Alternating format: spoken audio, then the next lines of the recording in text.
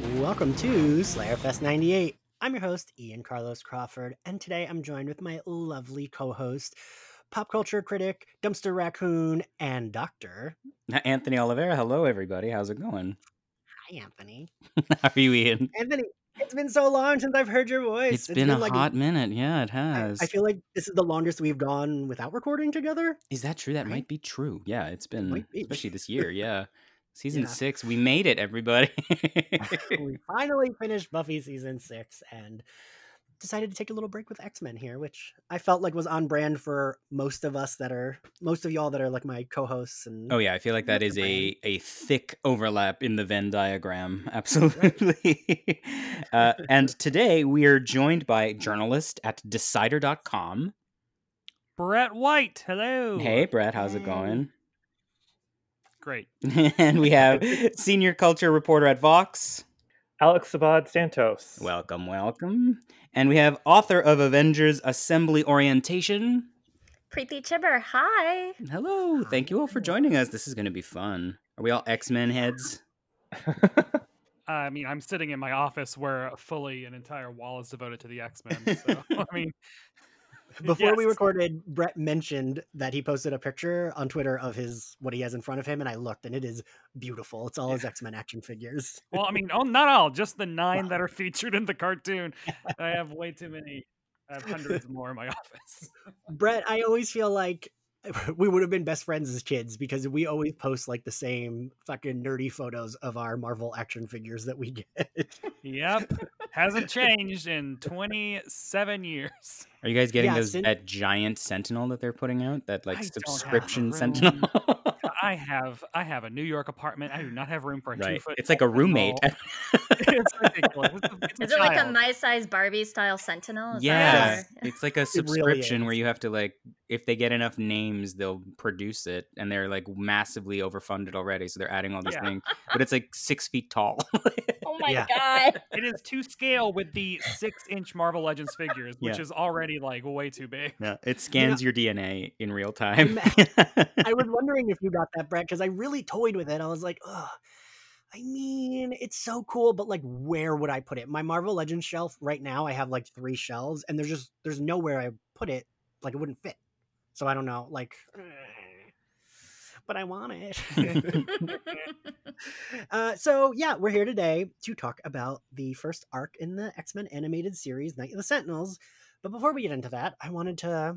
Usually we do like a Buffy origin. I wanted to talk about our X-Men the Animated Series origin. Anthony, I don't know if you remember when it was first on your radar. I can remember the first time X-Men in general was on my radar. I was playing that arcade game. Oh my god, that arcade game right? was legendary. I used to go to it was like this sports equipment massive warehouse, and they had that arcade game, and I would just spend like 8 hours a day. I once put $40 in quarters into that game to beat it. Holy hell.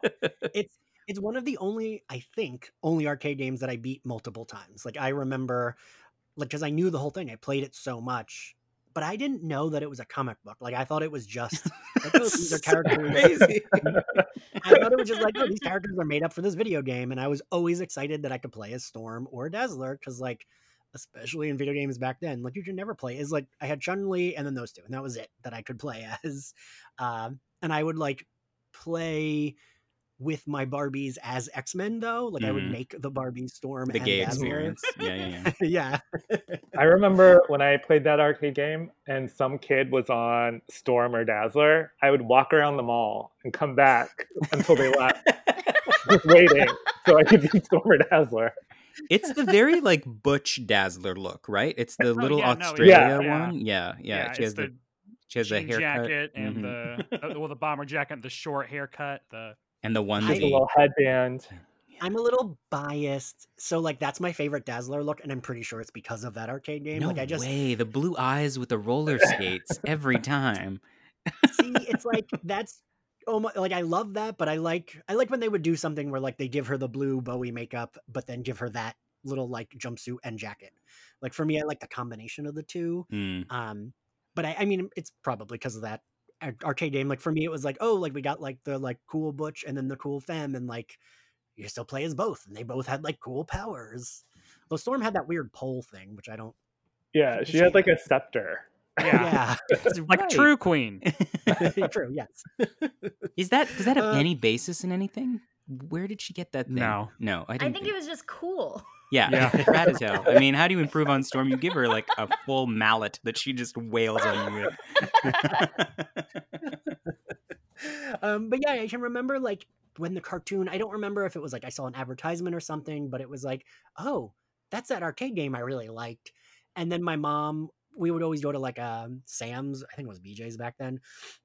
I always go to like those places, and they had like these like giant packs of comics just saran wrapped. And a lot of the times it'd be like 10 of the same issue in that 50 pack. But I remember seeing that. It was like all around the same time. My mom being like, yeah, sure, you can get one of those because they were like super cheap, especially back then. And just like me absorbing all of them. And then the ones that were doubles, I would cut out the pictures and put on my wall. And then I just like loved the X-Men cartoon like immediately. And I still have to do this because I'm a fucking nerd, but I used to have to get allergy shots weekly. And the only time my parents would bring me were Saturdays. So my dad would have to like VHS tape the X-Men cartoon. Aw. Schedule a different time. Come on. And then I would come home and watch it immediately. And it would be like the highlight of my day. It was like my reward after my shot. Oh my god. Anthony, do you we have remember? very different dad stories involving the X-Men. Oh God. But it's funny because it sounds to me like you don't know that the X-Men arcade game is actually itself Oh no, yeah. made from the cartoon because it's the Pride of the X-Men cartoon. Mhm. Yeah. I thought of having us do an episode on Pride of the X-Men. We should- actually. So with good. Australian Wolverine. Oh, so good. So good, so good. But Anthony, do you remember your first exposure to the cartoon? To the cartoon, yes. I was this is going to be one of those stories that's full of moments where I'm like, do Americans have like Americans have like Scholastic book fairs, right? Mhm. Okay, Yeah. Anthony, you know I worked at Scholastic for like a decade in the like clubs and fairs. Oh my god, did you? That is like honestly like the high point of my childhood was the Scholastic Book Fair. Aw. Like my happiest memories were like the Scholastic Book Fair and filling out my Book It button so I could get my free pizza at Pizza Hut. Those are but at one of those, I started on Spider-Man was my first comic because a Spider-Man comic came in a jar of peanut butter. I think I've talked about this before. Where he fought Electro in Montreal because Electro was dealing drugs inside hockey pucks. Not a very Oh, yes, you not a have very told me that on story. character Electro activity, but whatever. But then I went to the Scholastic Book Fair and there was no Spider-Man content, but there was something from Marvel that was called the X-Men. And I read this book that was like basically one of those handbooks, like here's who Wolverine is, here's who Magneto is. Right, yeah. But there were very few pictures, so I had to like imagine what these people looked like, but I became obsessed with them. And then the X-Men cartoon was announced on, again, do Americans have Fox Kids? Was that a thing? Oh yeah, that was the thing. Mhm. I thought Yeah. it was maybe a regional thing. I thought maybe it was like Buffalo Kids There were only. different like your local network had its own Fox Kids Club because I always remember like the Fox 17 Kids Club. Oh yeah, And I see, would get was Fox Fox Kids 29. magazine. Yeah. Yeah. Yeah, we would get the feed from Buffalo. I keep waiting for you to say something shitty like, do Americans have health care? Oh no. Don't kick a man when he's down. Yeah, so I was like, oh my god, that cartoon's gonna happen. I was so excited. I couldn't sleep the night before. It was gonna be on at 11 a.m., which is early for me still. But I was so excited. It was 2-part Night of the Sentinel. And I got to watch right up until the moment when the president shows up, which maybe we will talk about during this episode. And my dad was like, a woman president, and he made me change the channel. So that's Oh God, really? so that's my X-Men cartoon origin story. Oh God, Wild. Jesus. that like hurt real deep. Yeesh. That took like the biggest turn. We went from allergy shots to a woman president on this TV show. Never. This show is very progressive. I mean, It is. Preeti, do you remember your X-Men animated series origin story? I assume so. It's kind of guessing. I have an older brother, and a lot of my like geek culture stuff came from what he was doing, and me wanting to be cool enough to hang out with him. And so I remember the arcade game as well, like much more than the actual cartoon. Like the cartoon in my head is very much like the theme song and Rogue. and like that's it. That's fair. That's fair. Like, that's kind of what I remember from it, because I feel like I probably watched it along with like all the Saturday morning cartoons, like Doug and Mhm. all of that was all like grouped together and like kind of mishmash. That's fair. That's fair. Yeah. And also, like, it was so long ago. And Anthony and I are a little, and Brett, you're my age, right, Brett? I I'm think. 30. I just turned 36. Ugh. Yeah, I'm Me too. I 37. just turned 36 like I this week. Same. 37. Alex, did you say you're 37? 37, yeah. Great. So we're the same age. Yeah. Anthony, isn't it nice? This is one of the first times I think we've had everyone that's close to our age on the podcast as well. I like being 36. It's my favorite age I've been. The beard is starting to go white. It's perfect. I have invested in beard dye, so No, is the mine. gray beard is great. Let it I go, love let it go. Yeah. Ugh, now it's like only on my chin. It's like literally just my chin. That's is hot. turning You gray. want like patches. I want the Reed Richards stripes. That's what I really Yeah. want. Yeah.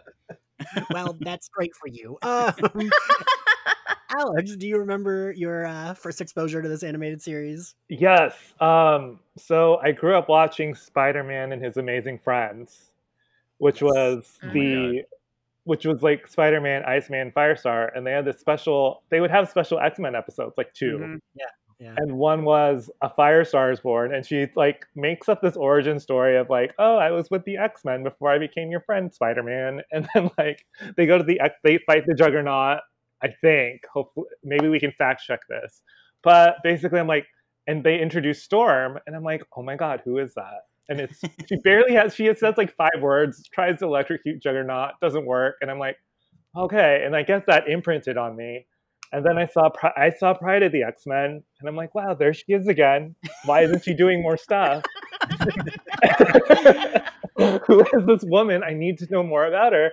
And then I started collecting X-Men cards because I think my parents were just like not about like the comic book life, but I got my X-Men cards, and I remember I got them taken away because my teacher saw them, and they saw Psylocke, and you know how like in the 90s, Controversial. Yeah. Horny. He's a Oh, shitstorm no. character.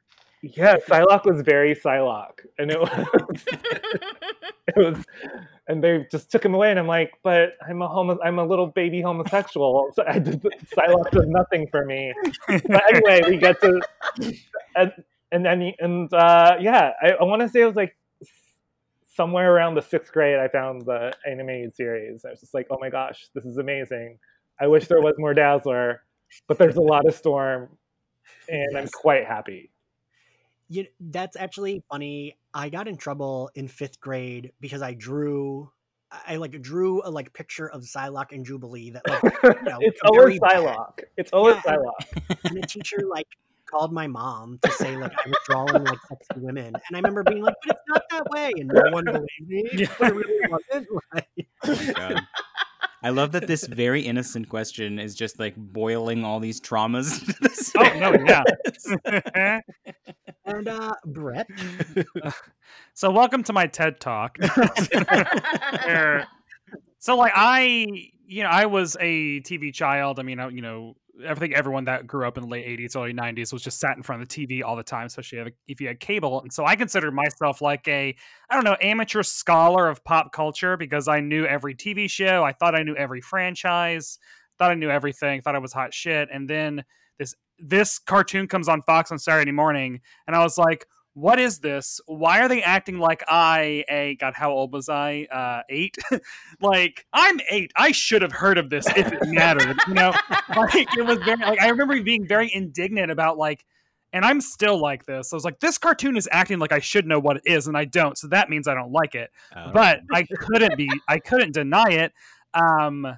And it changed my life. This cartoon absolutely changed how I viewed television. I mean, I wrote an article for Decider at the 25th anniversary about how this was the first ever serialized storytelling that I ever got into. Because like I was obsessed with G.I. Joe and Ninja Turtles, but like those were episodic flights of fancy. Yeah. Whereas Go back to X-Men the box, season yeah. 1 is hardcore serialized with like character growth and returning villains and like simmering plots, and it just It was the first ever appointment television I ever had, and I just completely went insane over X-Men, and it was the perfect time too because Pizza Hut was just cranking out merchandise for it. Those stickers, man. So, like, but then I was obsessed with that arcade game because they had it at, like, the Walmart in the mall, and so I would always go, and I was always Nightcrawler. He was, even though Yes. Nightcrawler was never in the cartoon. He was in it every now and then. But I loved him in that game, and he's the only character I play to this day. Because you better believe every time I go to arcade, I go straight for that game. Colossus, man. He's like a hot buff dude who explodes and yells at you. It's my favorite thing.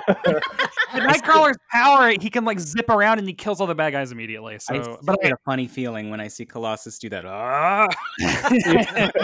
Also because he flashes to flesh for a hot second. Yeah, exactly. And he's not wearing the blue thigh coverings like they make him do in comic books, which is homophobia. This is actually perfect because it means we could actually just all buy this arcade game and we could all have our favorite character to play at the same time. No one's fighting for the same character.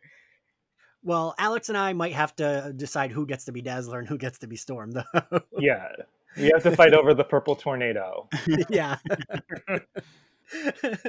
But I love that. I love that we all played that game because I feel like it really was like if you had arcade games, that was always there, right? Like, yeah. Like I remember every Boardwalk arcade on the Jersey Shore. Oh, wait, like every one of them had that game. So like if one was packed, I'd be like, I can just wait till we go to the next arcade, like, 2 buildings down, and they'll have it and I can play. And that's how I would I would always spend my time playing. I didn't care about like winning a stuffed animal that I dididn't care about. I always just wanted to play that X-Men game.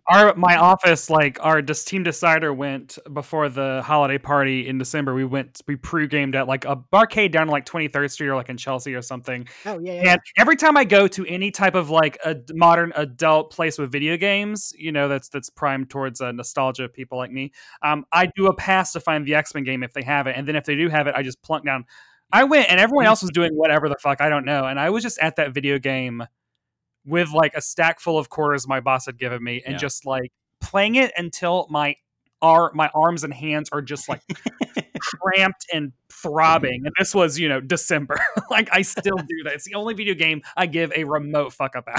But it's still the one I feel like I know exactly which barcade you're talking about. And it's like you go to that barcade and you're like, I just want to play the X-Men game. And there's always somebody at that X-Men game with a stack of quarters. And you're like, oh my God, I'm going to be here for 4 hours just waiting to play this game. And I'm like, don't y'all know who I am? I am BSW. If you played it, you see Nightcrawler, BSW is number 1. Because that is how I roll. Oh boy. Yeah, I've been to like when I lived in New York, I went to like 5 different birthday parties at that barcade, and it would always be that's all Ian plays is that. And then I sometimes would take a break and play like the really weird Street Fighter movie game that they have. Because they have like you can play as Ming Na Wen or Kylie Minogue, so it's like But so we're here to talk about Night of the Sentinels. Anthony, I think is 20 minutes the longest we've lasted before getting into the episode we're talking about? What's a new record? So I'd be we were point adjacent, like we were talking about X-Men. That's true. So I mean, I gotta say, I'm sure we all agree Preeti, you mentioned it already. The theme song is just, I don't know a better theme song. I just don't. Legendary. Although really Whitney Houston should have received Chet every week because it is such a blatant ripoff. I'm Your Baby Tonight. Yeah. I knew that as a child because I'm Your Baby Tonight was on the radio in 1992. Like it was omnipresent as well as X-Men. But it was ripe for an industrial theme. So there we go.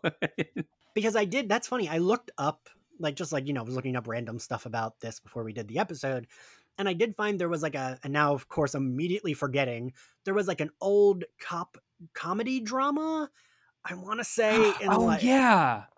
And they accused a Canadian, I don't know if it was an American one. Wasn't it like Germany or something? It was German. Yeah, it was like something somewhere over the seas. Yeah. And they accused, but it wasn't till like much later, right, Brett? Like they didn't find out, I think, until like 2000 or something. And whoever composed that theme song tried to sue like Fox, Marvel, and everyone involved because they said it was a ripoff. And I listened to both. I could kind of see it, but I always like, especially with stuff like that, I'm like, yeah, but we all have like similar thoughts. Like, it's not crazy that it would sound And vaguely I feel similar. like the theme songs of that time are all kind of like, I was watching this recently and I was like, man, this really, really brings to mind the 90210 theme song. Like, very, Yeah. very intensely.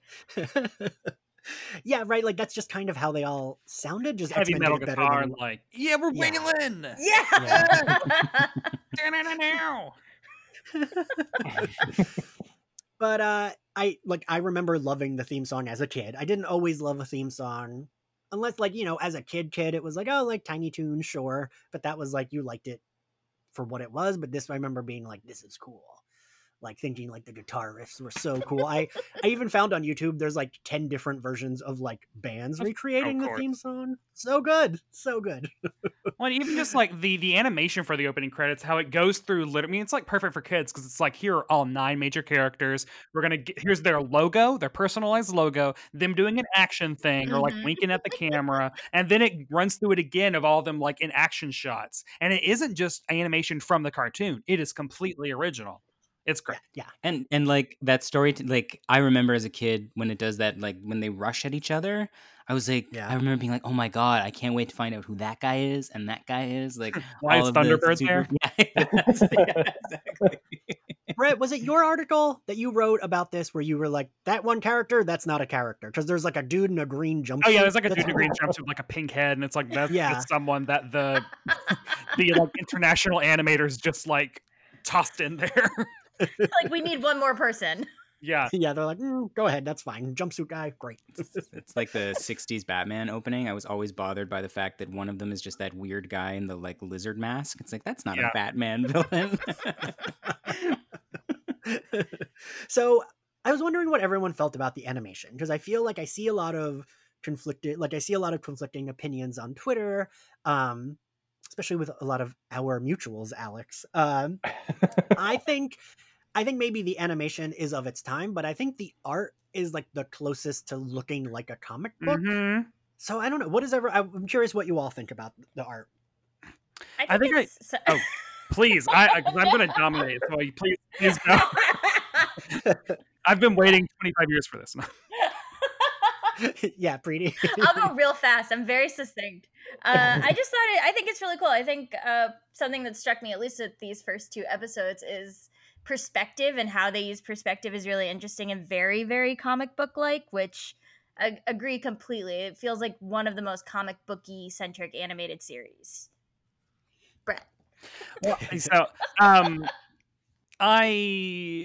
I think that if the storytelling and character work was not as laser sharp and just, to be honest, the hands down literal best adaptation of the X-Men period that has ever existed is maybe these 2 episodes, definitely season 1 of this cartoon.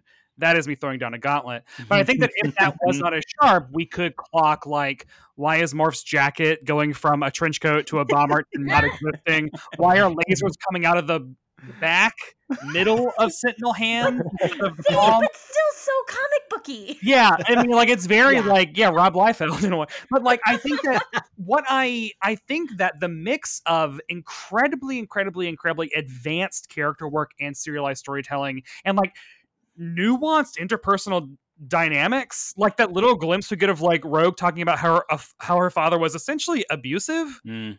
When he like, Mhm. why is that in this Saturday morning cartoon? Like, that contrasted with the very like fast and loose animation. I wrote an article, I think the same one I keep talking about, that it feels very punk rock. It feels very like, this is fast and loose and hard, and it is like, it is this is like the story that needed to be told right now. We didn't have time to do like really great animation. We're just here to like give you the pure distilled, edgy, like rock and roll vibe of this show. And that's why I think that it is perfect, even though there are hilarious things like the guards' costumes changing between episodes and they fix that for rerun. But Alex, what do you think? I think when you're a kid, it was just like, this is fucking awesome. Yeah. Like, Yeah. like, I have no idea what Storm is doing. Like, she's like throwing lightning bolts in one, but she she's changing her costume and doing like a drag race reveal, and I'm just like, wow, this is amazing. And then you read back and you're like, oh yeah, there was a lot of shit that was fucked up because like the animators were just like not like they outsourced it, and there were conflicts, and they were trying to fix it last minute, and like they went through all this like, I don't know, I went through all this turmoil, and you're just like, oh, but when you're a kid, you're like, this is rad, this is awesome. I don't care about these things. And I think, and you don't notice it because the writing and the characters and the voice acting is so like voice acting is over the top, but it's so sharp Exactly. and like. If this had the writing quality of Spider-Man and His Amazing Friends, which I mean, no shade towards that, but like the writing is good, I think we would all be like, this cartoon sucks. Right. Yeah. Or Yeah, if it had like, I keep thinking like if it had like the animators of like what was it, Wolverine and the X-Men, Yeah. which I'm kind of like another thing about Wolverine, but like that was awesome because that was a kind of like a bait and switch. It ended up being more about Emma anyway. Yeah, he's barely in it. Like Wolverine is barely in Wolverine and the X-Men. but yeah, if it had better animation, it would be. I don't know. I just keep wondering like, oh yeah, I'd probably still watch it, and I'd probably still like be like, this was an amazing thing. But yeah, I think some of the goofs I feel like though make it more lovable. Like I don't care sometimes that like sometimes Storm's eyes don't match up with her powers, and like, it's like, oh, this is like this. It's like the sweet innocence of like the '90s of like, okay, maybe stuff like didn't work out the way it was supposed to. Yeah. And so the episode begins with focusing on Jubilee, and I credit this cartoon with my love for Jubilee. Like I don't pretend to love her because, you know, as a huge fan of the comics at the time, like this cartoon is what got me into the comics. I wanted to be Jubilee. Like I'm slightly older than I was at the time, but it was still like, oh, she's the kid. And she like isn't understood by her parents. And then she meets all these like-minded folks that like want to bring her into their fold and are cool superheroes and wear cool costumes and live in a mansion. Like I wanted to be Jubilee. And I think that it was a really smart way. I often hope that when MCU does their X-Men, they kind of take cues from this first arc, because I think the outline is there. Like I think if they just use this outline and okay, maybe change some of the characters, update some of the plots, I think it would work so well, because I don't need X-Men First Class. I don't need a movie where it's like, oh, let's try. Like I just need it to be like a new person is meeting the X-Men, and that's the plot. I think that would be a really great plot. But I love that they focus on Jubilee, and I love that she's upset. She's still sassy. She's still very in her 90s outfit. I like that her X-Men costume is her everyday outfit. It's so good. I love that her government ID has her sunglasses down. I'm like, Oh, for sure. The coolest, most badass like government ID ever. And the most 90s. Just the most Yes. wonderfully teen girl in the 90s. Like so perfect. It's And I over love the it. shoulder. It's so great. I love that her like X-Men uniform is her just outfit that she has been wearing. And also the same for Gambit too, which is also very Yes. weird.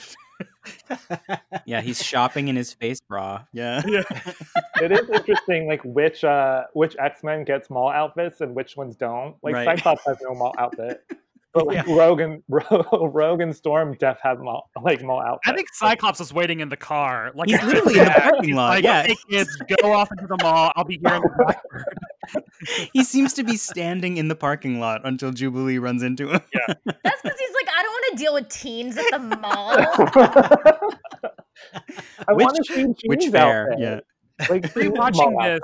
and watching like the first, I paused it about like 6 minutes in, and I was just like, this is it. The first 6 minutes of this episode is literally every single thing that I love about the X-Men writ large. Like it is, all of it is right there. And the fact that it starts out so hard with like, you know, government persecution of mutants, prejudice, minority hate group, you know, like kid who doesn't understand her body, and then the mall, because the mall is a fucking essential part of the X-Men. And then also badass women, like the fact that the very first two X-Men you meet are Rogue and Storm, who then wreck fucking shop on that Sentinel. Rogue like flipping that escalator and just like punching the shit. Oh my god, it just makes me so happy. Yeah, there's so many. I will say I took 3 pages of notes, and a page and a half are just about this mall scene. Wait, is there an episode beyond the mall scene? Because Well, the whole thing is so audacious, right? Like, even the idea, I was sitting there like thinking like, okay, if as a writer, if they were like, you have to do the first episode of X-Men, I think it's so audacious to be like, we're not doing Magneto first. We're doing the Yes. Sentinels first, because that is actually the problem. And you actually can't understand Magneto until you've seen the Sentinels episode, because you need to understand just how bad the persecution is and just how high the stakes are. Like, it is crazy to me that the plot of this children's cartoon, the first episode, is let's break into a government facility and destroy their records. Because they're colluding with monsters or like monster robots to murder innocent people. But isn't that the whole thing? Like, I watched this and I was like, how does anyone not believe in human rights? Like, how does anyone, like, how did anyone grow up on X-Men or any of these, like, superheroes and not look at it and be like, as a kid, obviously, like, there are a lot of issues in terms of how X-Men represent marginalization, like, whatever. But how do you watch this and as a kid, you don't get the lesson of, like, that's bad? Yeah, Right. But just like footage of Beast fully dumping boxes into a fire. It's just like, oh, okay. Seriously. So I forgot, and I've rewatched it. I like literally I wasn't gonna get Disney Plus. I was like, oh no, like I don't need another streaming platform. I don't need to support Disney. They don't need my money. And then I think like I didn't realize until like the week it was coming out that they were getting the X-Men animated series. And so literally I was like, oh wait, now I'm gonna buy it. And I watched the series as like a background a lot. But rewatching it for this, my brain confused that they go literally, like you said, just to dump those files in fire. And my head went there to save Jubilee, but no, they go there to destroy files. no, because like they kind of just like, well, Jubilee ran away, but this is way more important, so we'll just deal with that later. And Wolverine's like, what the fuck, you guys? She's 12. Like, No, but it's legit like Lives of the Many versus Lives of the Few. Yeah, she's in a different facility. She's not in Yeah. that records office. Yeah. she looks like Yeah. she's in like a U-Haul storage or something. Which She's she like, probably is. Yeah. Yeah. Isn't she in Detroit? Like that? Isn't that? They're Yeah. like, we took you to Michigan. Well, I feel like a car manufacturing plant could easily be repurposed into giant killer robots, Yes. right? Yeah. A variable So- size. They are one of the goofy animation things is like every frame the Sentinel is somewhere between 12 and 50 feet tall. Oh yeah. Yeah, I noticed that when Wolverine jumps on one in part 2, it's like, Yeah. ooh, that Sentinel's not that much taller than him. No, but my favorite shot of any Sentinel is when it's like peeking out from around the corner of a house. Yeah. Like, Following Cyclops sneaking up behind him. Yeah. He gets right behind her before she notices he's there. Like So perfect. But so going back to the mall scene, because I still have a lot to say about the mall scene. So I think for me, like, and this is going to be cheating for the end of the episode, my favorite, like, the encapsulation of what I love about the X-Men is the moment Jubilee gets like captured in that coil that the Sentinel has, and Storm and Rogue come up, and I feel like, and Brett, I know you have referenced the article, but I also reread your article because I fucking love that article you wrote. I like read it before we knew each other and was like, I love this person, I don't know who they are. And I think that's like the perfect encapsulation of the X-Men, and it's just, we get Storm giving her speech, and it is a little silly, but then Rogue immediately undercuts it with like lighting up on the speech issue. And And then he goes and hauls off and slugs it in the face. I yes, love it. What I loved so much about Anna Paquin during the Days of Future Past press tour was basically she, after playing Rogue for like 15 years, you could tell that she was getting to the point of just like, just have me fucking fly and punch a robot in the face. God damn it. Like I could tell like, she was basically like dancing around that. And that is what makes me so angry about like movie Rogue is like, this is the best Rogue has ever been. Agreed. Period. And I also think this is the absolute best that Gambit has ever been. Also Period. agreed. Yeah. The characterizations on this show, the fact that Beast is going around quoting like John Wesley because also God. there's another guy named John Wesley whose file he finds that like spurs him to recite poetry. The characterizations are so good.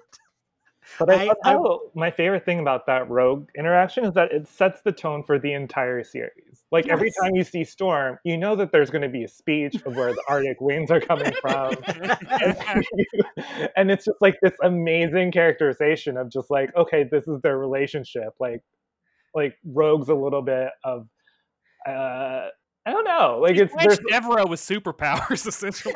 yeah. I feel like she's doing a Dolly Parton impression. I've never Oh, yeah. noticed until now because they're all very Canadian. Like it's stunning how Canadian their accents are.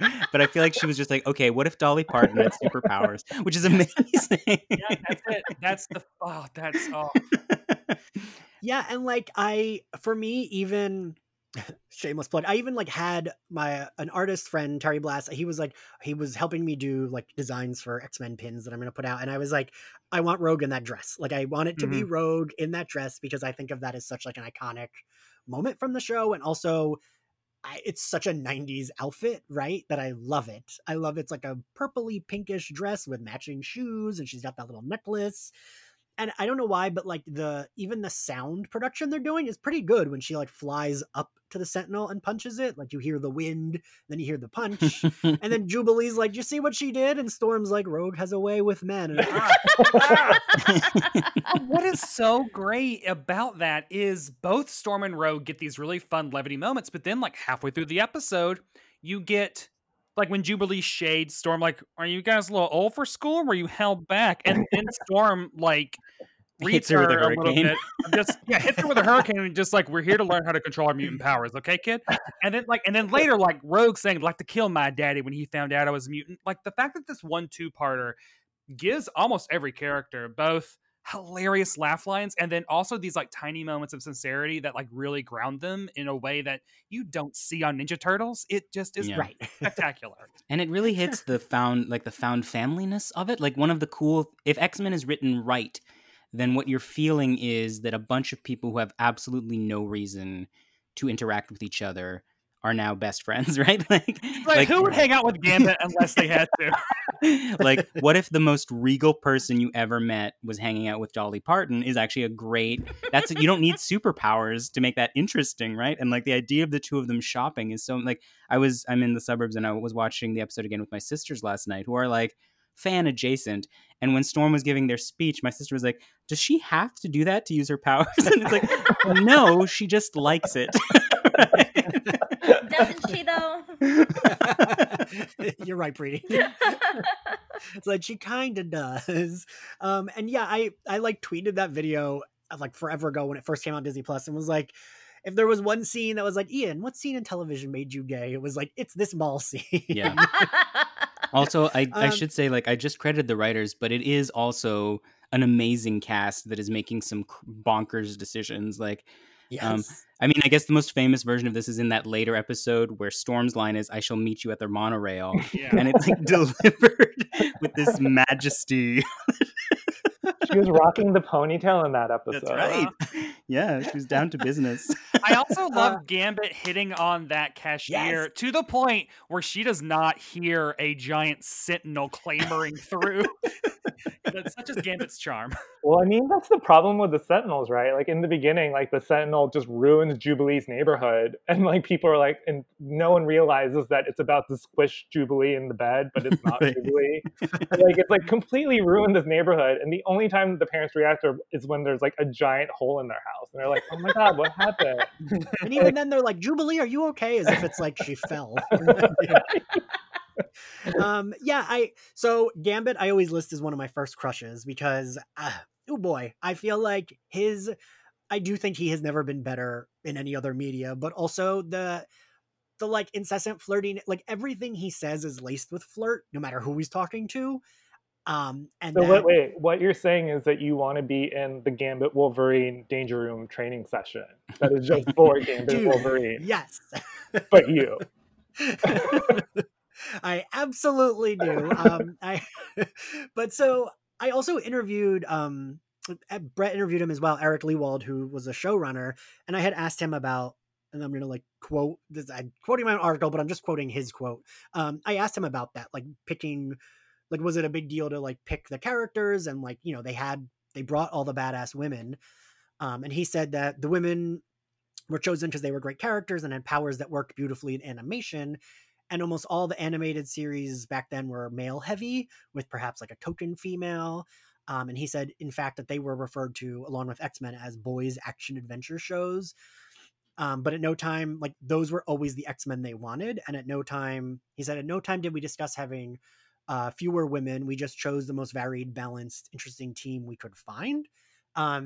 Which I feel like is surprising to hear. I mean, I feel like I consider them like progressive mom and dad, because I feel like, especially back then, it's crazy that they were like, oh no, these are the women we're having. Yeah, it's like full gender parity, right? Like it's 4 Right? women, Yeah. 4 men, and the professor. Yeah, crazy.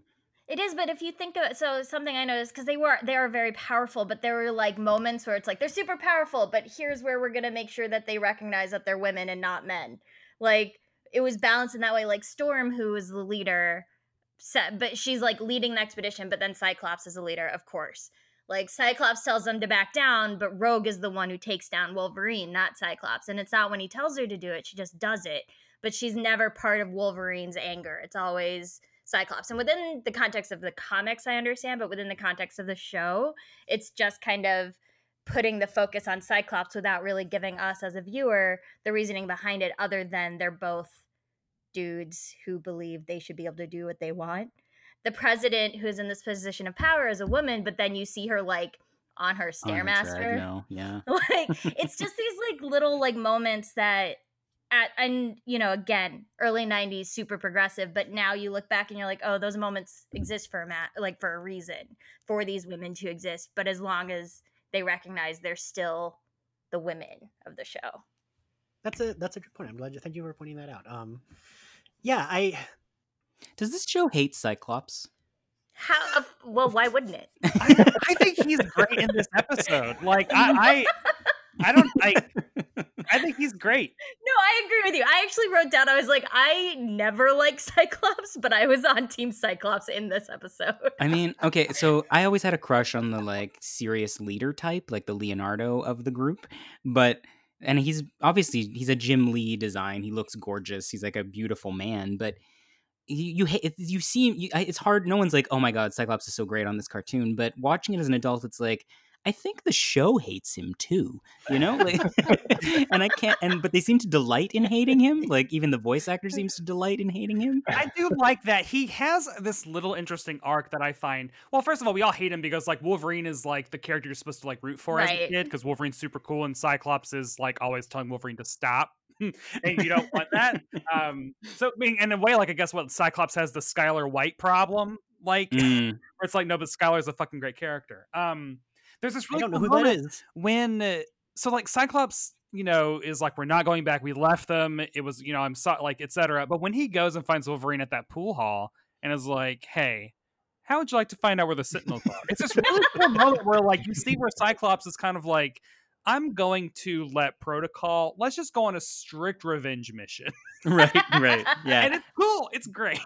Yeah, the seed of X-Force in general is right there, right? Like, sometimes we go off book. It's kind of...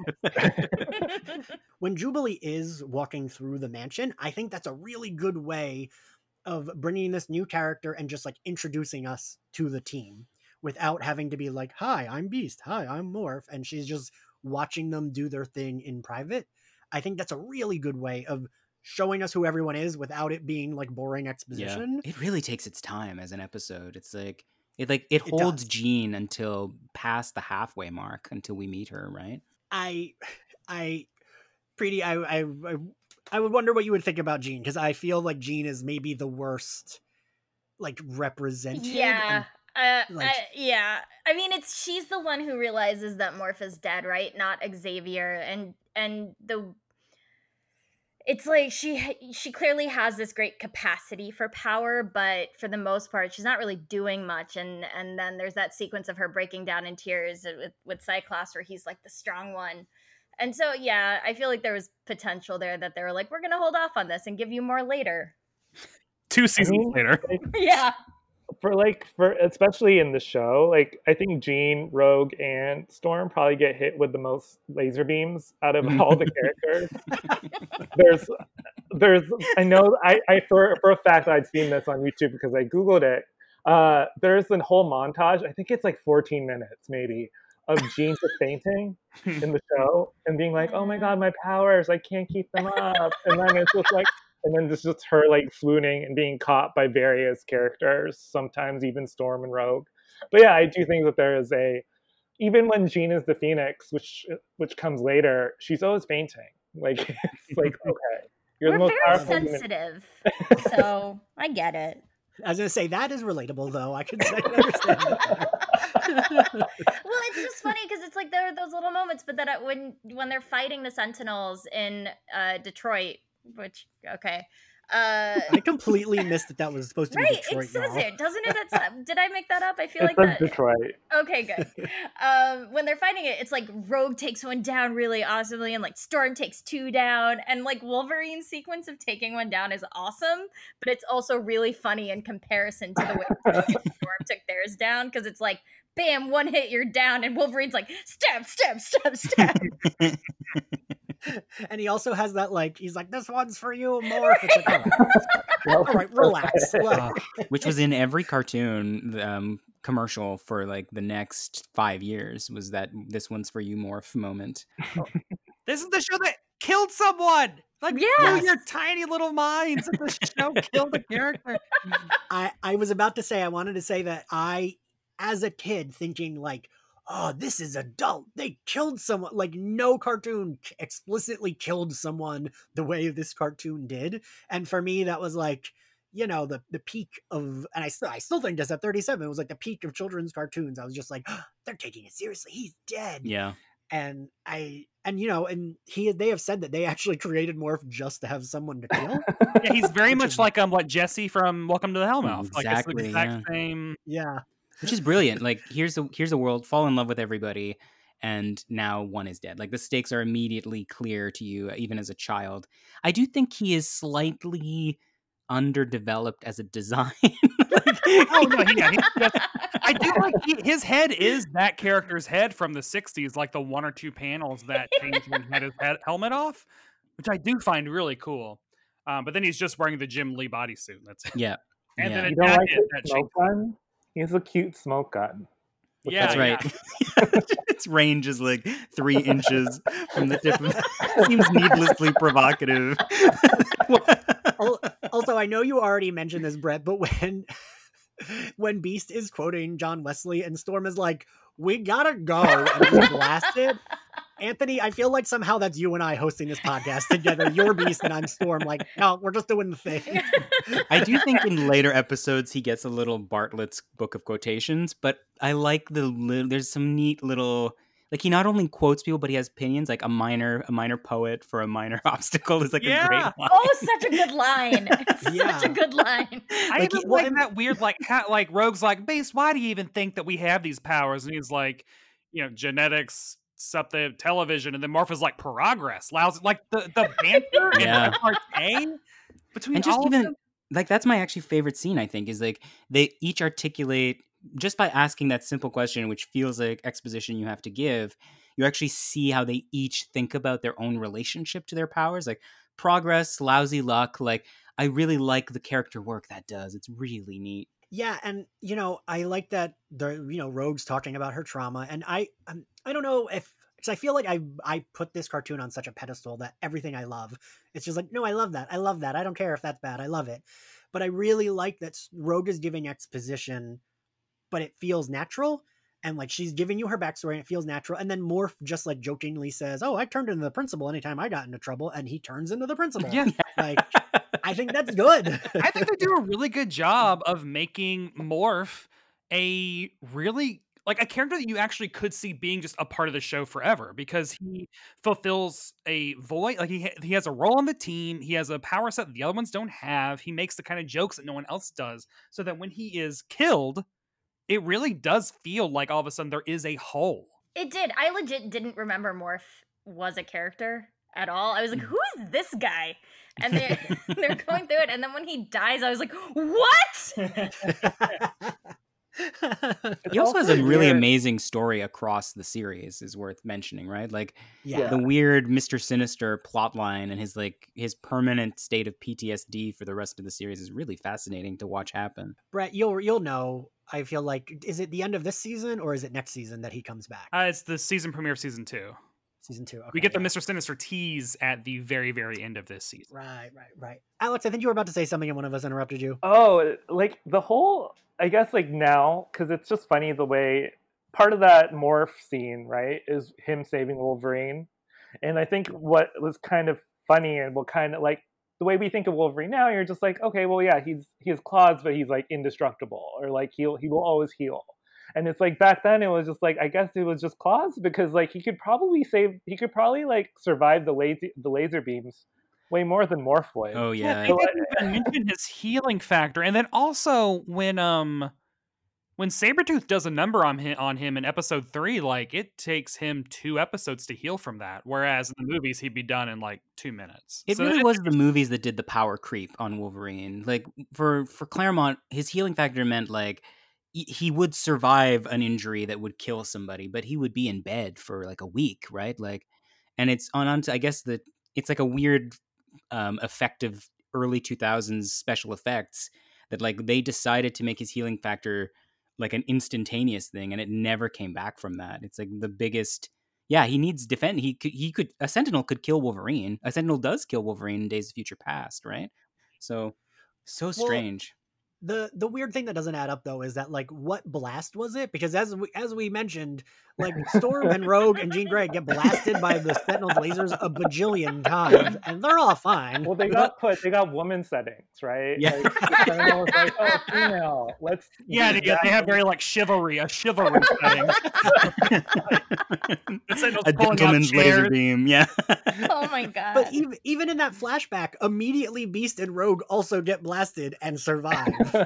I also love the non-linear storytelling of like yeah. we smash cut from that to like the jet coming back. Well, now we see Jean react, and then the jet comes back, and then you get that like Cyclops getting up from the cockpit, Storm like turning, and then like starting to cry, and then you get Wolverine punch. It's like you find that out famous what punch. I feel like that's an iconic GIF moment. Yeah. Why is that? Why do they fragment it, do you guys think? Like, what is the effect that's having? Like, does it make us decide how we feel about the decision before we see how it went down? Like, I was fascinated by that. So I think once we get to part 2, I think part 2 does slow down a bit. I think part 1 is like 100%, and then I think part 2, I like the idea of having that flashback, but I would have liked. I mean, I guess they just couldn't show you a Morph dying, right? Like it had to be like you hear the noise and you know he's dead. Oh, that's interesting. So it's like it's kind of like a Hitchcock thing where like if you fragment the shot, you won't notice you didn't see the thing that happened, like the Psycho scene where you never actually see the knife go into her body. That's what I think. Like, it was maybe Fox being like, "Hey, you can't show a character get killed. Could you just like move this part to later in the episode and like kind of cheat it?" I wonder. That's the thing you could ask the showrunners, because I'm sure they definitely remember that. That's true. Yeah. Because I don't know like why it is broken up that way. I think it is a perfect storytelling choice, but I don't know why. Like, I can't imagine.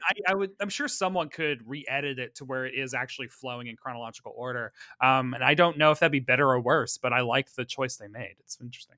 I guess one thing it does do is it changes it from just being events unfolding in front of us into being focalized by Wolverine, right? Because the nice thing, especially part 2 does, is we get to know Wolverine, and I have to say, not a character that I usually actually care about, but what this episode does really well is you get to see how much of him is bluster, right? Like he's constantly telling you what he thinks, and you constantly see he means the other thing. Like his affection for Morph is so much. I love the scene where he is going out there, where he gets in the argument with Cyclops, and he goes to the garage and he like sees Cyclops' car and flies off the top, and then Jean Grey comes and he has a convertible now. But then Jean says to him, "It's not Cyclops' fault," and then he drives away angry, and then Jean says to herself, "It's not your fault either."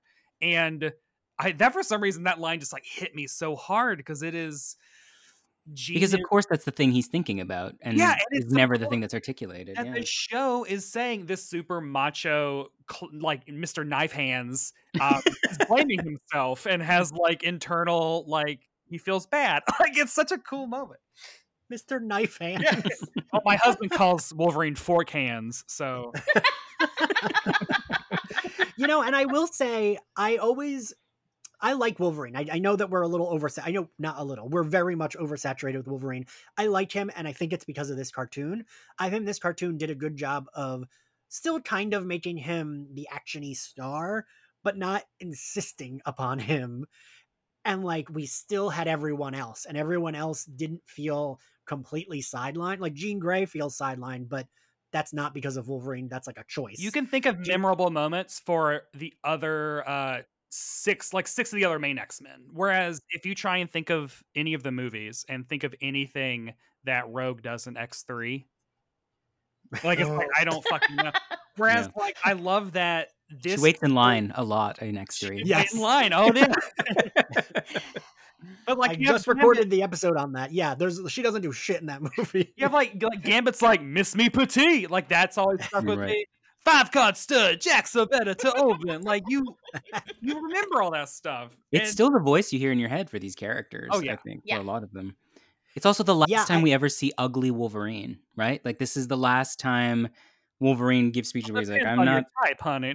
Oh, absolutely, but he articulates himself as ugly, right? He thinks of himself as ugly, whereas as soon as Hugh Jackman shows up, all of that disappears. Like, it would actually be hard to recoup for a younger reader this idea of Wolverine thinking himself as like a beast, right? That why would Jean ever like him? That's completely gone. Right. Because like it's Hugh Jackman. Like, give me a break. Yeah.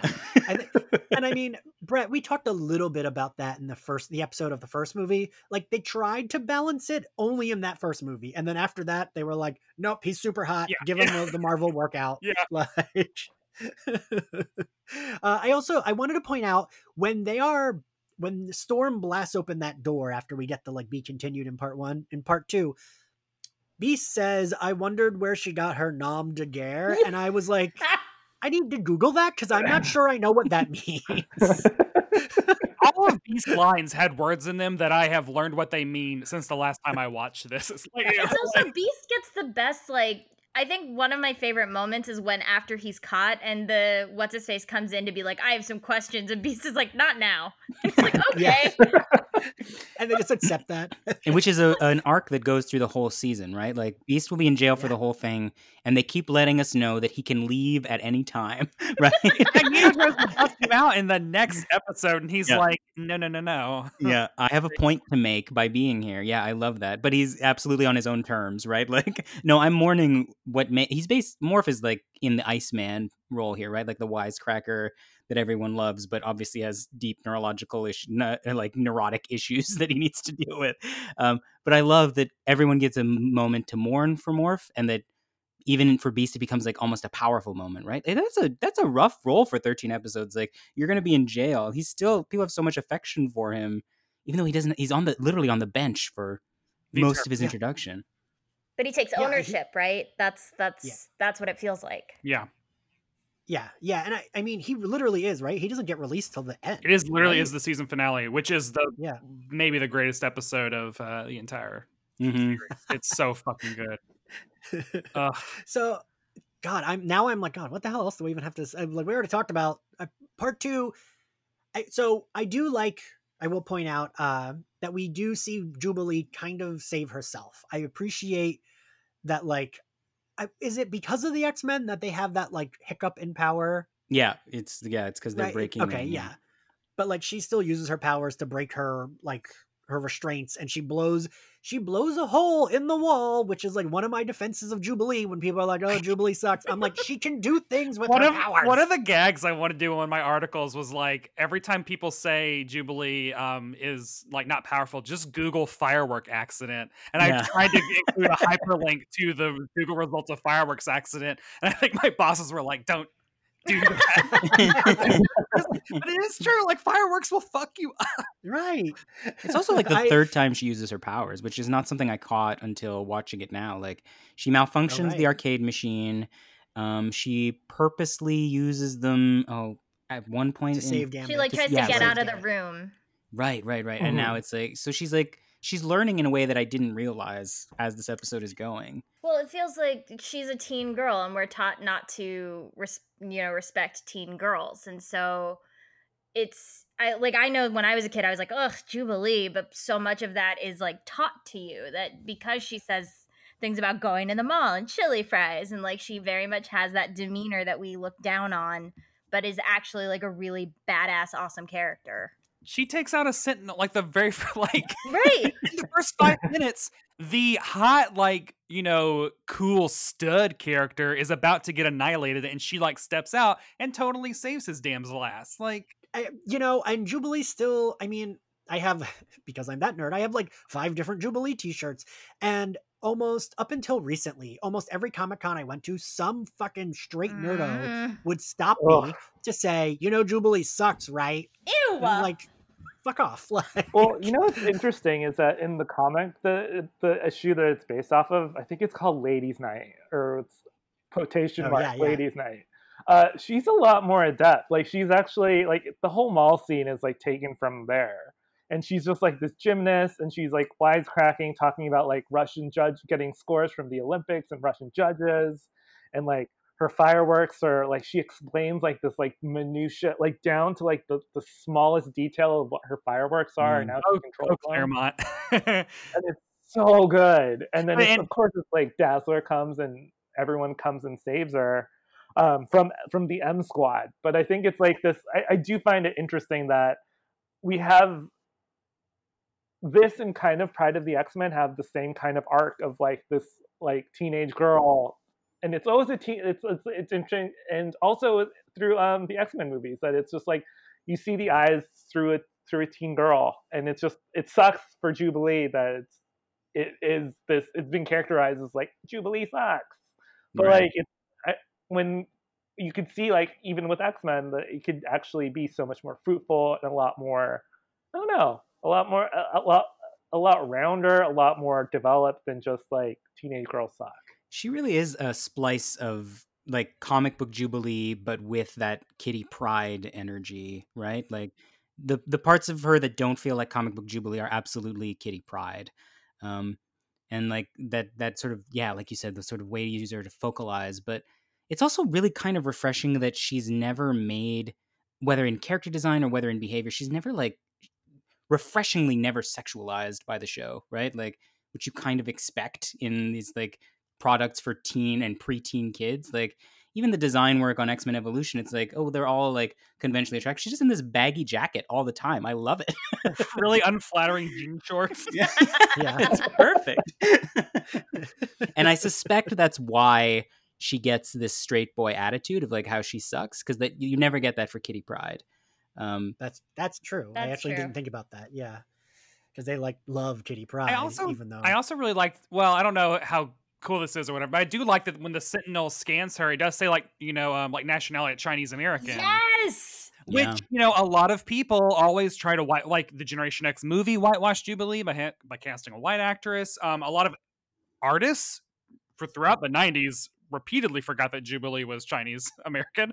So it was really cool to see like it actually written on screen twice in this episode for like, because even if like the animation doesn't really sell it as much, it is cool that it is like canonical there written for like Asian people watching the show, Chinese American kids, like, oh, this is the first time I'm seeing that. Like, it's cool. And her status as a foster kid obtains in the episode much more actually than I registered as a kid, right? Like the fact that her family has rejected her and she thought they loved them and they've only been together for a year is actually like built into her like motivation, and the fact that she runs away so quickly. Like I missed all that as a kid, that like, oh, there's definitely abandonment issues she is processing in real time before your eyes. Yeah. But Anthony didn't miss Nam de Guerre as a kid. It's as soon as you pull that line apart, it is actually a really stupid line, because like he doesn't know why this woman is called Storm. Yeah. Like, Her buddy, yeah, name you might do. be Weather. Like, Yeah. from the second draft of Xavier, I'm going to call myself Weather. Think of that. It's a second choice.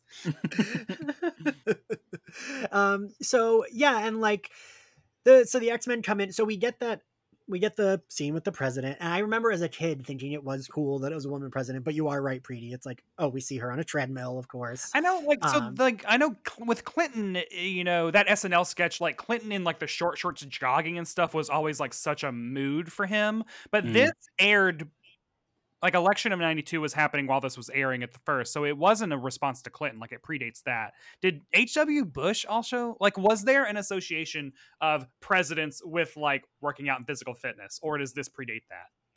I don't know. No. I can't picture H.W. Bush in short shorts, but I can picture Bill Clinton in short shorts. It does feel like it 100%. feels like a Clinton thing, though, right? Like it does feel, Yes. and like even it's politics, right? Like we see her twice. We see her giving the official line from the presidency, and then we see this moment. And I think the working out is meant to signal this is like a behind the scenes kind of moment, like. And it does feel like, oh, the American government in bed with these like weapons organizations who are listening. It's like, what are you doing with those lists of mutants we keep gathering? So there is kind of like a feckless neoliberalism thing happening here that to me is so permanently wedded to the Clinton era. Although everyone is doing this Kennedy impression, so I don't know. Yeah, it also does look like she removed the desk from the Oval Office and put Stairmaster in there. It's It resolute Stairmaster.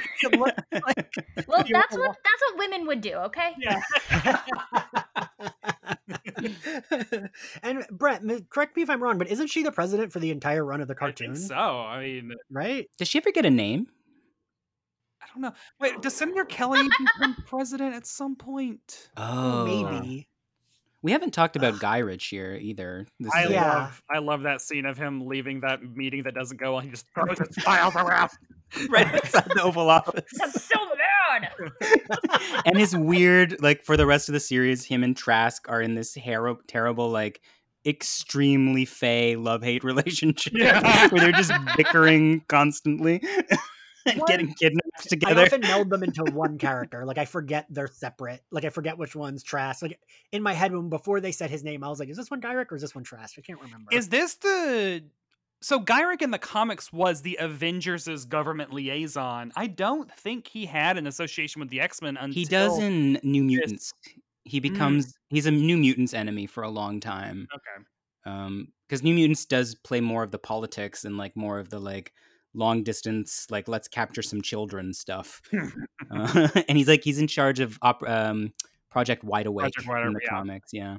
You know, I always think I know a lot about the comics, and then I have Anthony as my co-host, and then Brett's here, and I'm like, do I know? Have I read a comic? Well, he's designed to have a really specific point of view, actually, and that I think the cartoon does a good job of, which is that he's actually not a bigot for cultural reasons. He is a perfect government agent in that he recognizes mutants are a weapon, and it is important for the government to have control of that weapon. Like that is the way that Gyrick is meant to operate in the X-Men universe. Like, what if there was a person who just saw these people as a resource and wanted, and that's why he's like a perfect New Mutant kind of thing, because New Mutants is so much about like recruiting. Like all of the enemies for like the first 50 issues are like the Hellfire Club and like Emma Frost and like Peter Gyrick. Like all these people who are like trying to acquire these kids as resources. I was just rereading New Mutants #1. It's so good. Like I forgot that Cannonball's introduction is that he works in Donald Pierce's mind. Yeah. So good. Oh my god, I didn't know that. Holy shit. Yeah. Oh, it's so like good. a Hellfire Guard uniform for the graphic novel. Yeah. Yeah. Huh. Is it now? This is where my X-Men knowledge. I really sound like I've never read a comic. Which one of them is like alluded to be Sabretooth's son? Oh, that's Graydon Or is that someone Creed. different? Graydon. Well, actually, we get the first shades of that here because when Wolverine and Cyclops are playing in the bar and the guy is doing that really weird Jack Nicholson impression. Yeah, oh my god, so weird. Put him back on, please.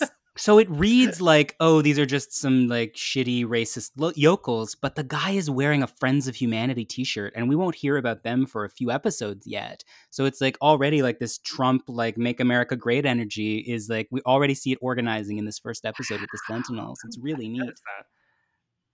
I didn't notice that either. The thing that this cartoon does well, and I think it's probably because they had the freedom, is that like they can just like they were able to throw things like that in there, and there wasn't any constraints of well, if we do that, we have to use it later. Or like, oh, if we show this character in the background, we have to use them. The very first time you see the war room, it is panning, and on the TV monitors is Domino, then I don't think we Cannonball, ever then meet. Magneto, and Yeah, the canvas Yeah. of this cartoon goes beyond the edges, right? Like in a I way that almost is like, well, if we reference them, maybe it'll sell the action figure. Like it's almost the opposite impulse you'd expect. Like I always think Right, about this yeah. cartoon as the opposite of the Batman cartoon, which was basically its contemporary.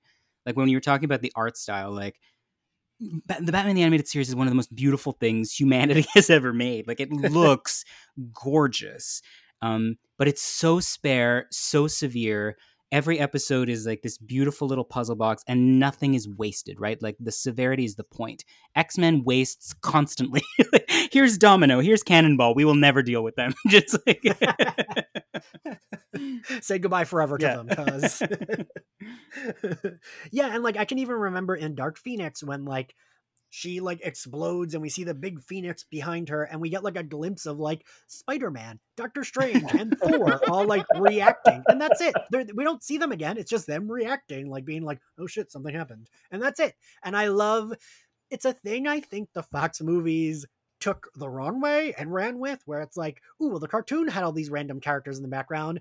Let's do that with mutants, where like, you know, in Last Stand, there's a character that was named Psylocke after they recorded the movie. Yeah. Like, who Yeah. does Oh, not no. look like Psylocke or have her powers or have any lines, but they named her Psylocke and kill her. Like I hate that shit so much. I'll never forgive them for putting like Remy LeBeau's name on the computer screen and then like never giving us anything. And then you got Taylor Kitsch, who was a good part of an awful movie. Okay, I was about to say, like, we're not gonna hate on his Gambit. I thought it was really I good. love his Gambit. I would not. Good. I mean, him and Adrian Palicki are my Gambit and Rogue IRL. Like, I would love to see them Ooh. together as Gambit and Rogue. That's some Friday Night Lights crossover. Man, he did not catch a break. He went straight from Friday Night Lights to that and the John Carter John movie. Carter. And then we just threw him away. Like, what became of him? listen, he's beautiful. I'm sure he's fine. Yeah, I think he did season 3 of True Detective or something. No, the Oh, bad oh. really? season 2. Anyway, So I like that Jubilee hugs Gambit. Yeah. I like that when he saves her. I think it's like a like sweet moment that also makes sense. And I like that we see him not react, but then he pats her and he's like, okay. it's interesting like, they're setting up them to be the dynamic and not Wolverine and Jubilee. Like Wolverine goes after Jubilee, but they never. I don't think do they ever really exchange words. I don't think so. That happens actually. way later. I think he's left in the morph trauma for at least most of season 1. Season 1 has the 2-parter with Sabretooth, right? Where he's like, Yeah, it's the next yeah. episode, right? Yeah. Where he's up in the wilderness. Sabretooth is the first thing we see in this cartoon. We didn't talk about that. Yes. That's kind of wild. I And never it's knew if he always was where it looks nude like- or not. It looks like he's naked, wearing like weird body Yeah. paint. For the rest, I mean, that was definitely like a 10-year-old me was very confused about these feelings I was having about this giant naked man.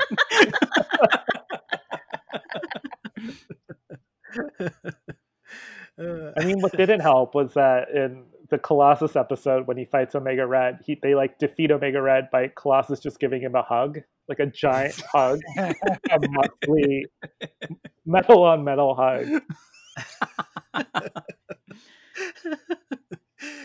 So the X-Men come in, they save Jubilee, they have their action scene.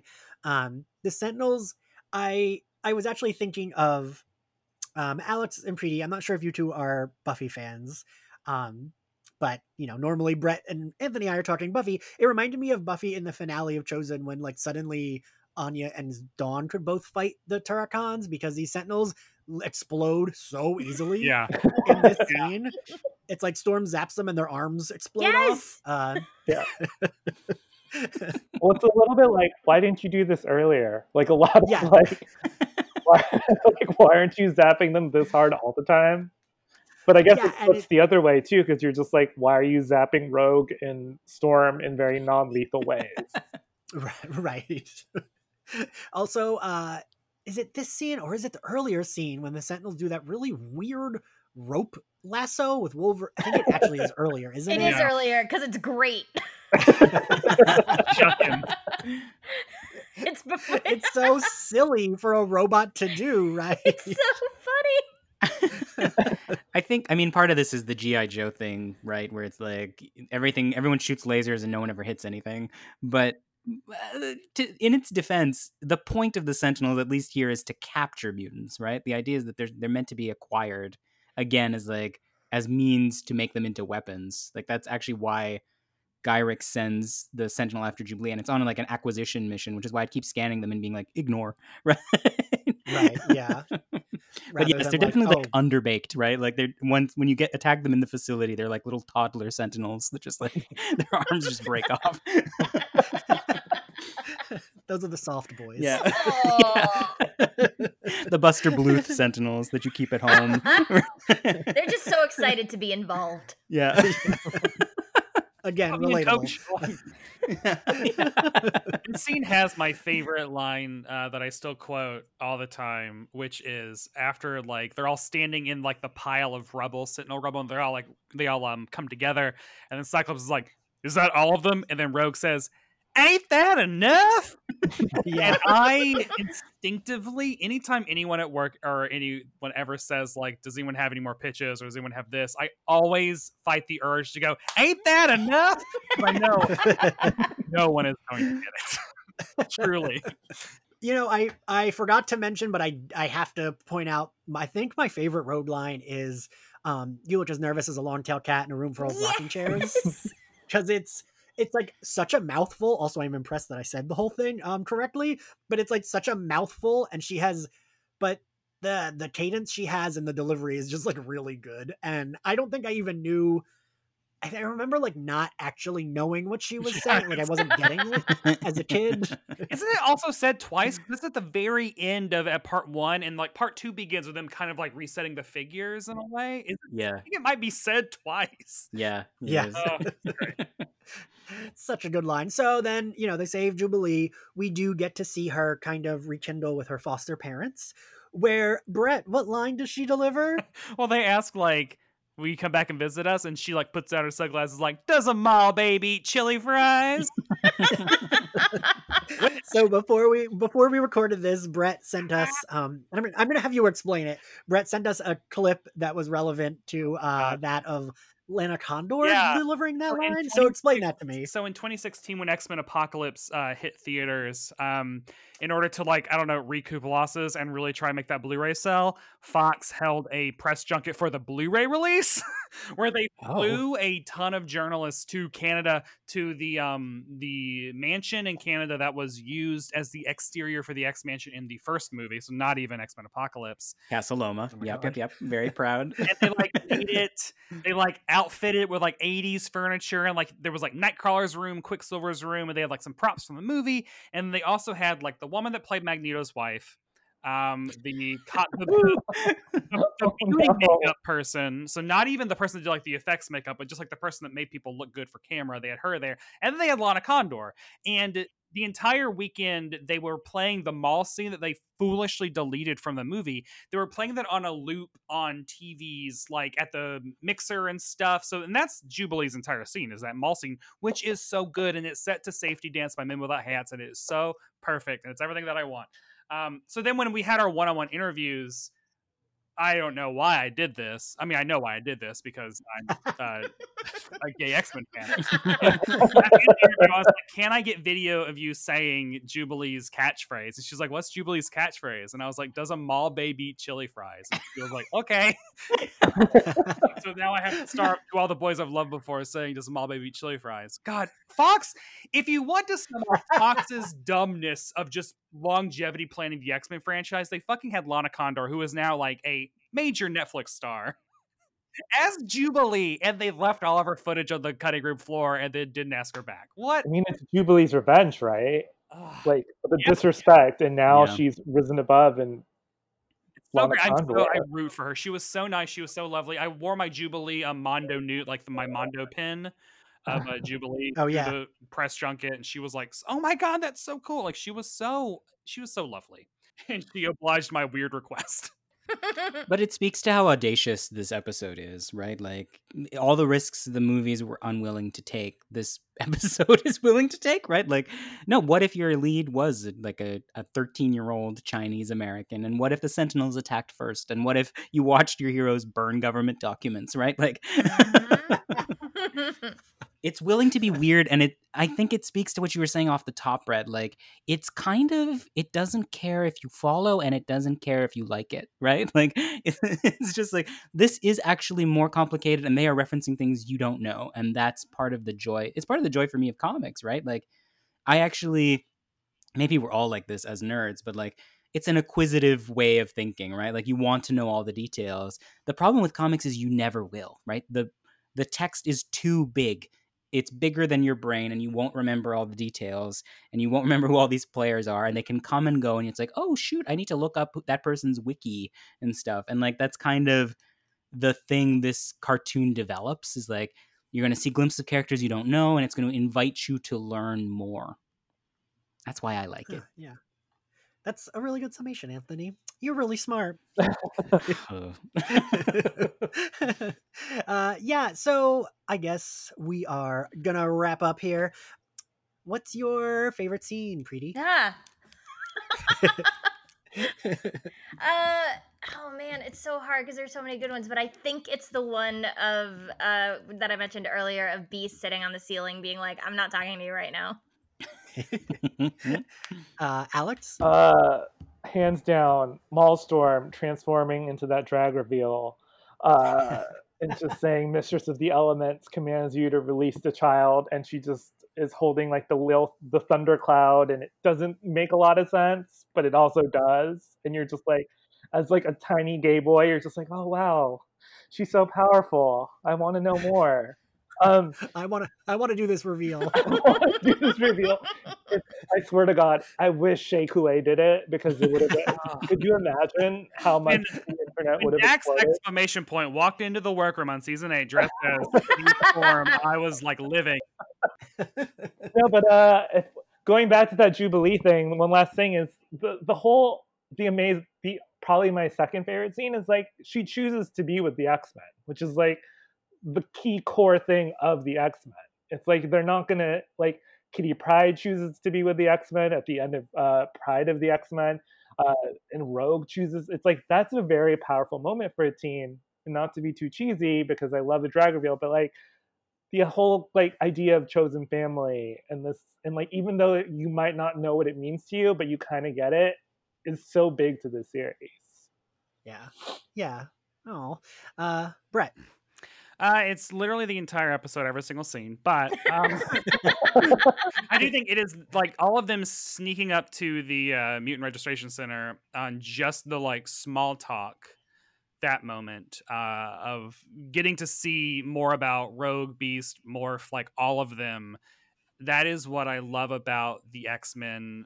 Like, I feel like I know those people and I know those characters and I know those interactions, and they're also nuanced, and just all the dialogue is so good. And it's just so, it's a real quiet, patient moment that like, why is this in a cartoon? Like, they're not punching anything in that. They're walking to punch things. Why are we seeing the part where they're walking to the punching? I love that it takes the time to show that.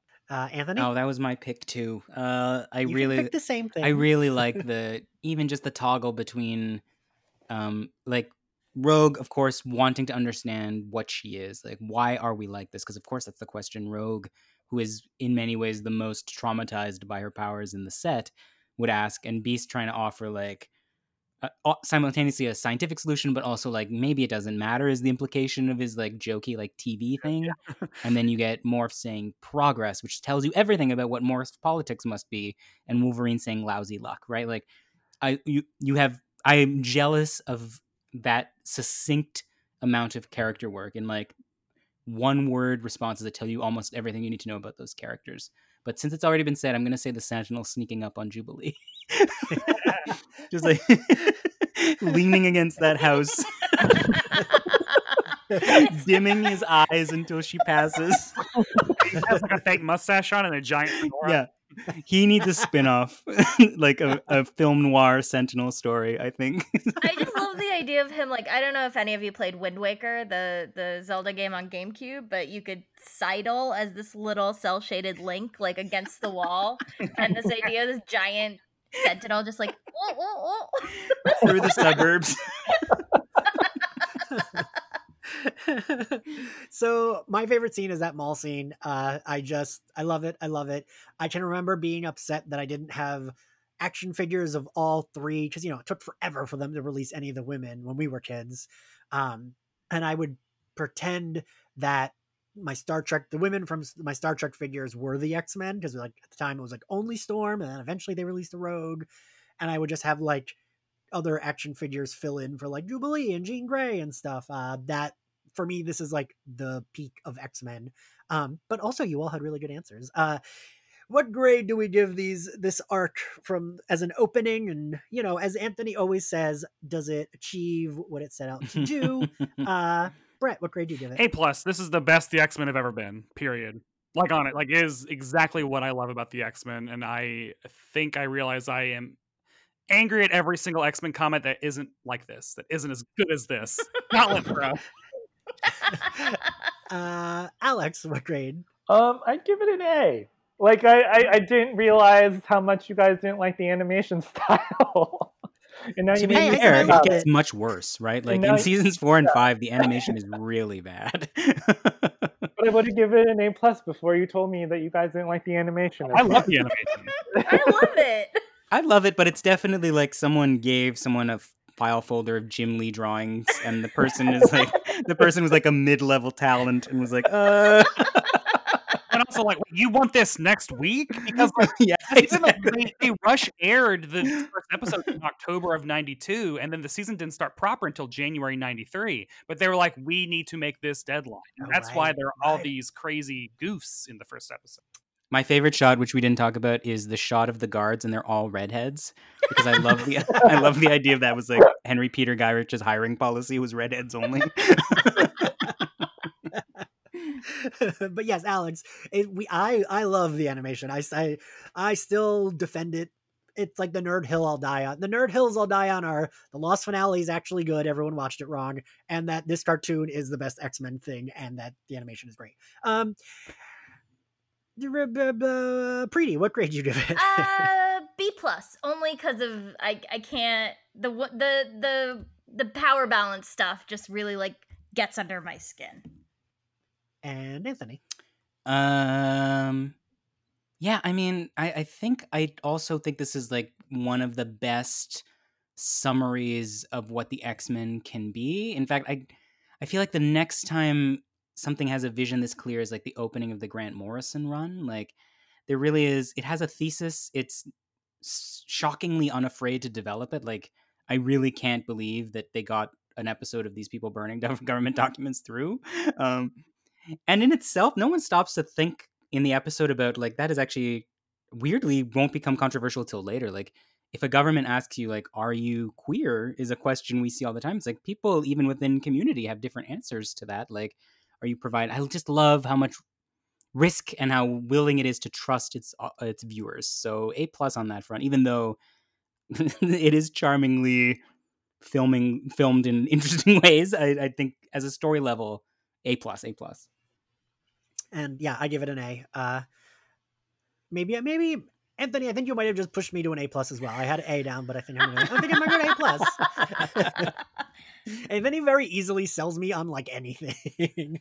Thank you all for joining us. Thank you all for listening. If you like Slayerfest 98, you can find us on Apple Podcasts, Spotify, Google Play, and other places podcasts are found. You can support us on Patreon to get access to mini episodes and our private Facebook group, and it helps keep the podcast going. If you want to follow us on social, we are at SlayerFestX98 on all platforms. I am at Ian X Carlos on all platforms. Anthony, where can everyone find you? I am Mia Koopa on most things, mostly Twitter. MEAKOOPA. And Preeti, where can everyone find you? I am Run with Skizzers on most things on the internet, also mostly Twitter, and that's SKIZZERS. I didn't know it was going to be important when I signed up for it. Oh, and also You can buy Avengers Assembly Orientation on August 4th and Star Wars The Clone Wars Stories of Light and Dark on August 25th. Please. Oh, nice. Congrats. You have 2 books coming out. That's awesome. Alex, where can everyone find you? You can find me at Vox. I feel like Twitter is a hellscape, so sometimes you should not look for my tweets on there. But if you do, you should follow me. Yeah. And wait for the OnlyFans, I guess. Brett, where can everyone find You you? can find me on Twitter and Instagram at Brett White, BRETTWHITE. On Instagram, I post a ton of photos of all of my Marvel Legends because that's how I'm coping with the pandemic, is buying a lot of action figures on eBay, way overpriced. I've spent Same. probably $100 getting this Apocalypse Build-A-Figure complete. Jeez Louise. And you can listen to my sitcom podcast, Must Have Seen TV, where I talk about sitcoms of the 20th century. And yeah, we'll see you all next time. Thanks, guys. Bye. Bye. Thanks.